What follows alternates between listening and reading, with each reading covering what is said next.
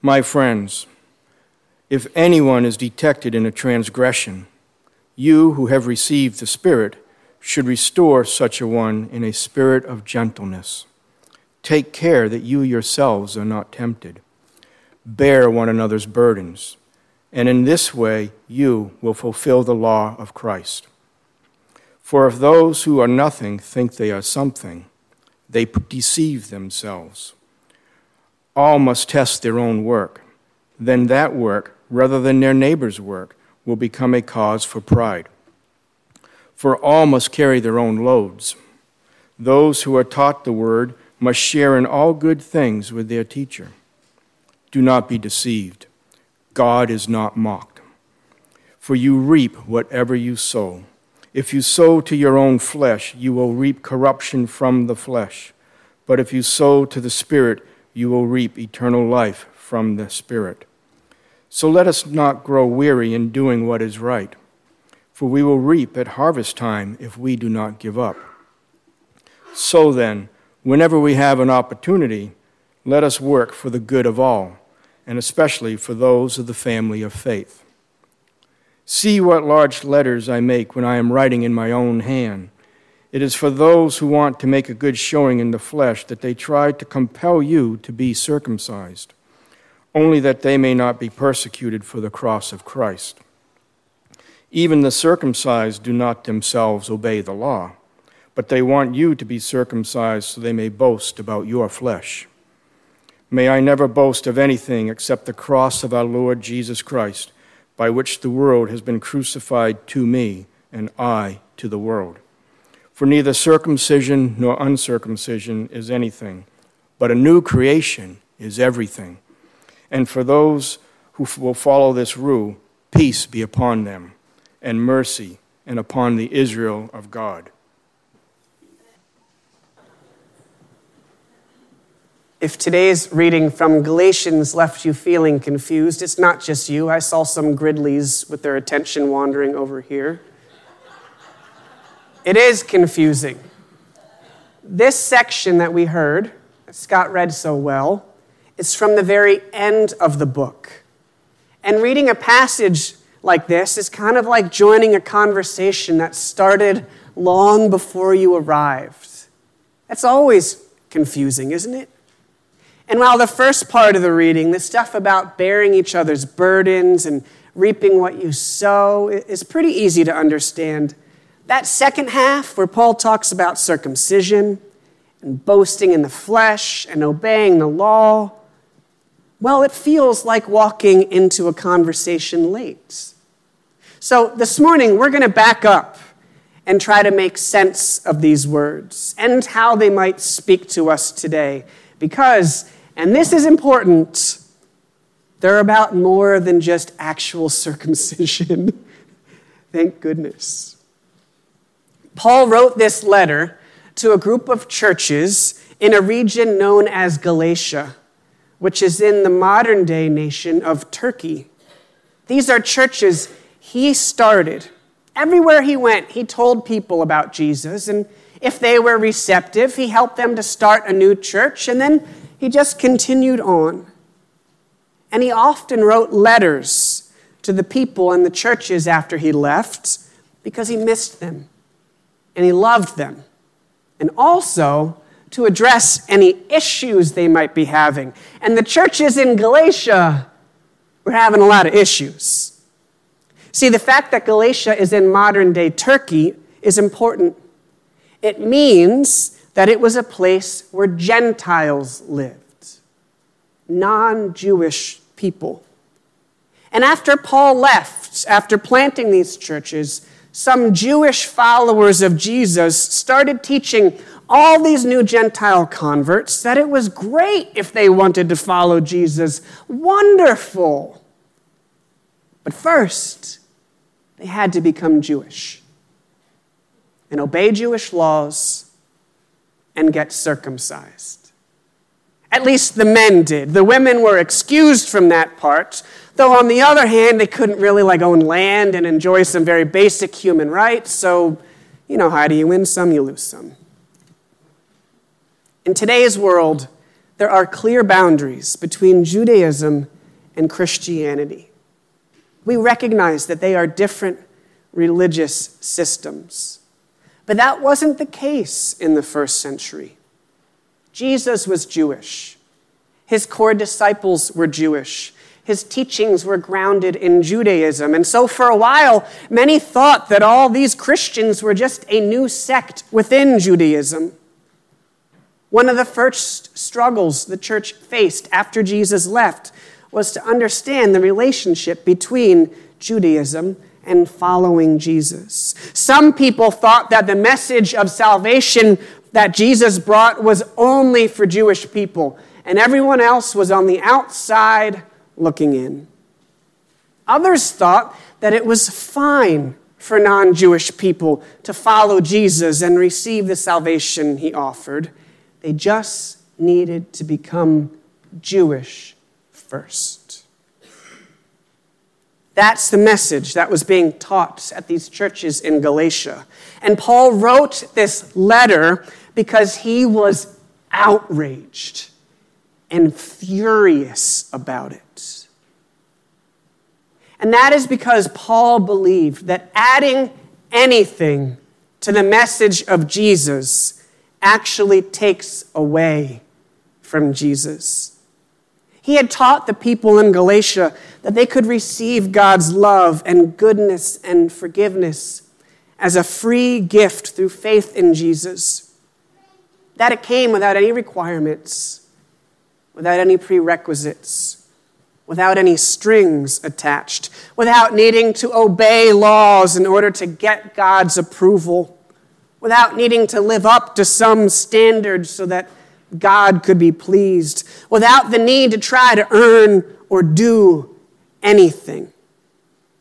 This is why we still call the message of Jesus good news. Because it's not just another set of commandments and rules. It's something different. But now people had convinced these Galatians they did need to do something. They did need to fulfill some commands, live up to some expectations, follow some rules in order to earn God's grace and mercy.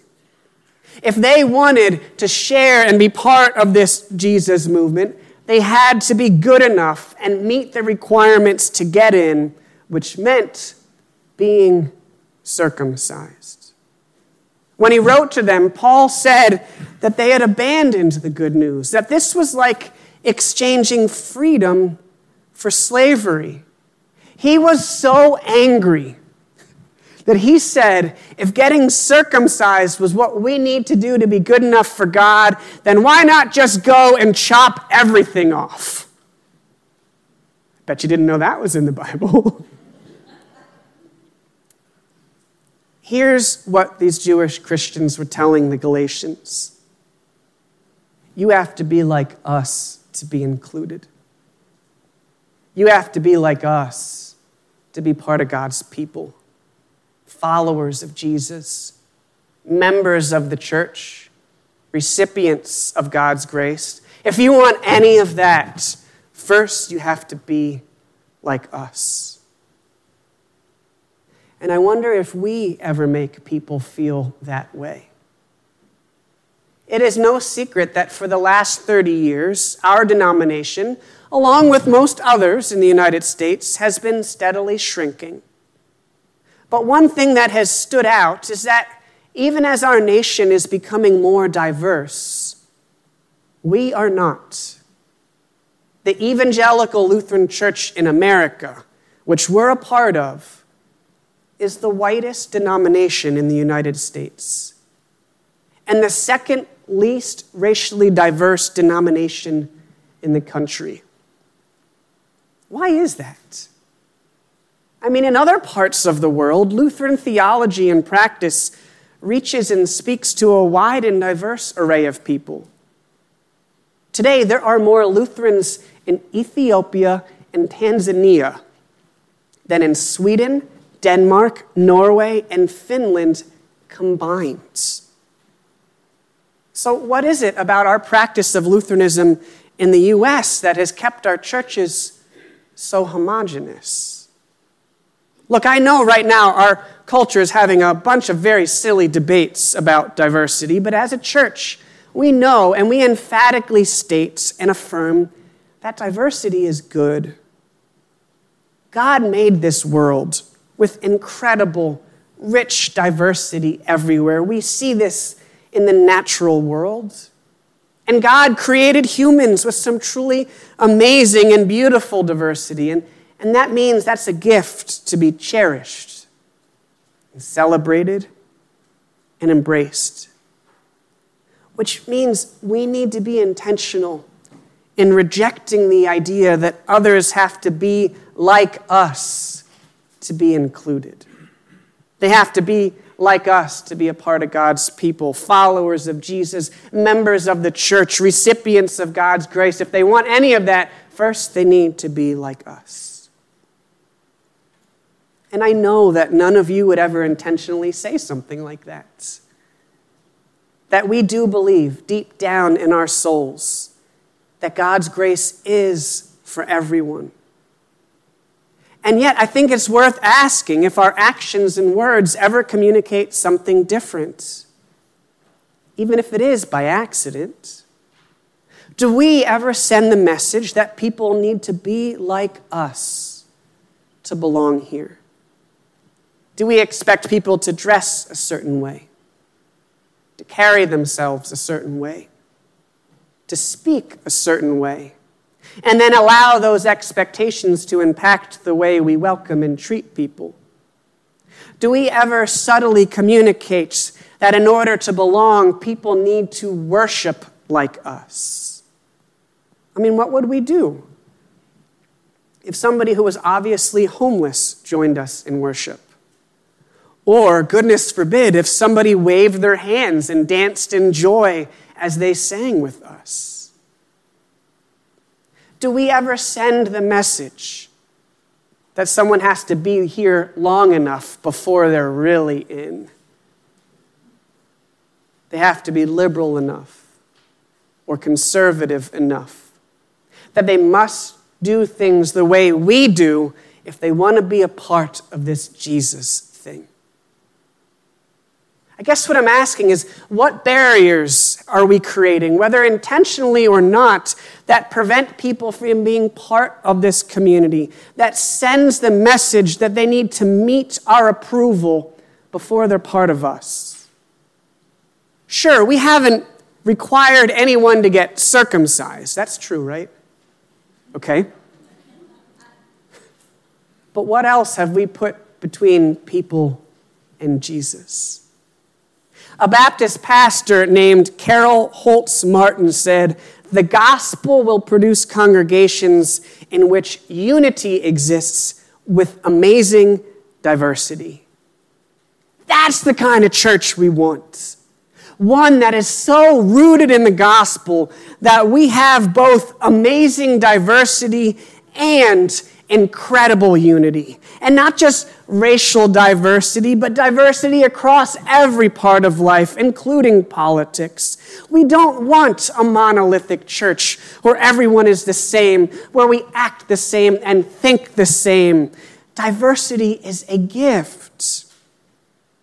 And you know what? We are mature enough as people of faith and as a community to handle our conflicts and differences and disagreements well, with love and grace and care. I saw this for myself as we went through our Reconciling in Christ process a few years ago, exploring how our congregation can be a place that better welcomes and affirms LGBTQ plus people. I remember sitting down in the adult education room as a member of our church shared that they were really struggling with this decision, that they disagreed with what most other people were saying. And when they were done speaking, I held my breath, wondering, how's everybody else going to react? Are we going to get defensive? Are we going to begin fighting? Are we going to ostracize this person? The next person to speak felt very differently. But before they said anything, they stopped and they turned to face the first person who had spoken. And they thanked them. They thanked them for sharing. They thanked them for being open enough to be honest, for being vulnerable enough to share how they really felt with members of our community. That's always stuck with me because it was this beautiful moment of both diversity and loving unity. I hope we continue to grow in our practice of hospitality and welcome, that we intentionally seek to become a more diverse community that is united in Jesus. The most common image that's used in the Bible to talk about the church is a body, with all its many parts fulfilling different purposes and performing different functions. Just that one image teaches us that we are more complete, that we're better able to fulfill our mission when we're a diverse community full of different types of people with all their various skills and personalities and passions and, yes, opinions, all working together, all embracing our God-given diversity and our unity in Christ. And we can do that in so many ways. And this is a small one, but like a gathering hymn that I know may not be your favorite style, but it does speak to people who are different than you. And it sends a message to young families that this is a place that welcomes and loves children, especially those who are visiting us for the first time. Or it could look like creating space for new ministries, led by new people who have new vision and energy, even if that means change, and requires us to move aside a little bit so that someone else can have a little more room. The good news that Paul gives us this morning is that God accepts us right where we are, as we are. This doesn't mean that God will leave us where we are, because things like grace and love and the Holy Spirit can and will change us. But we don't need to be anything else or to be anyone else to be part of God's people, followers of Jesus, members of this church, and recipients of God's love. We don't need to live up to any set of standards or meet any expectations in order to drink from the well of grace. Here, we know that our diversity and differences are a gift to celebrate, and that you are loved and cherished by God. You are valued and loved and needed in this church. Amen.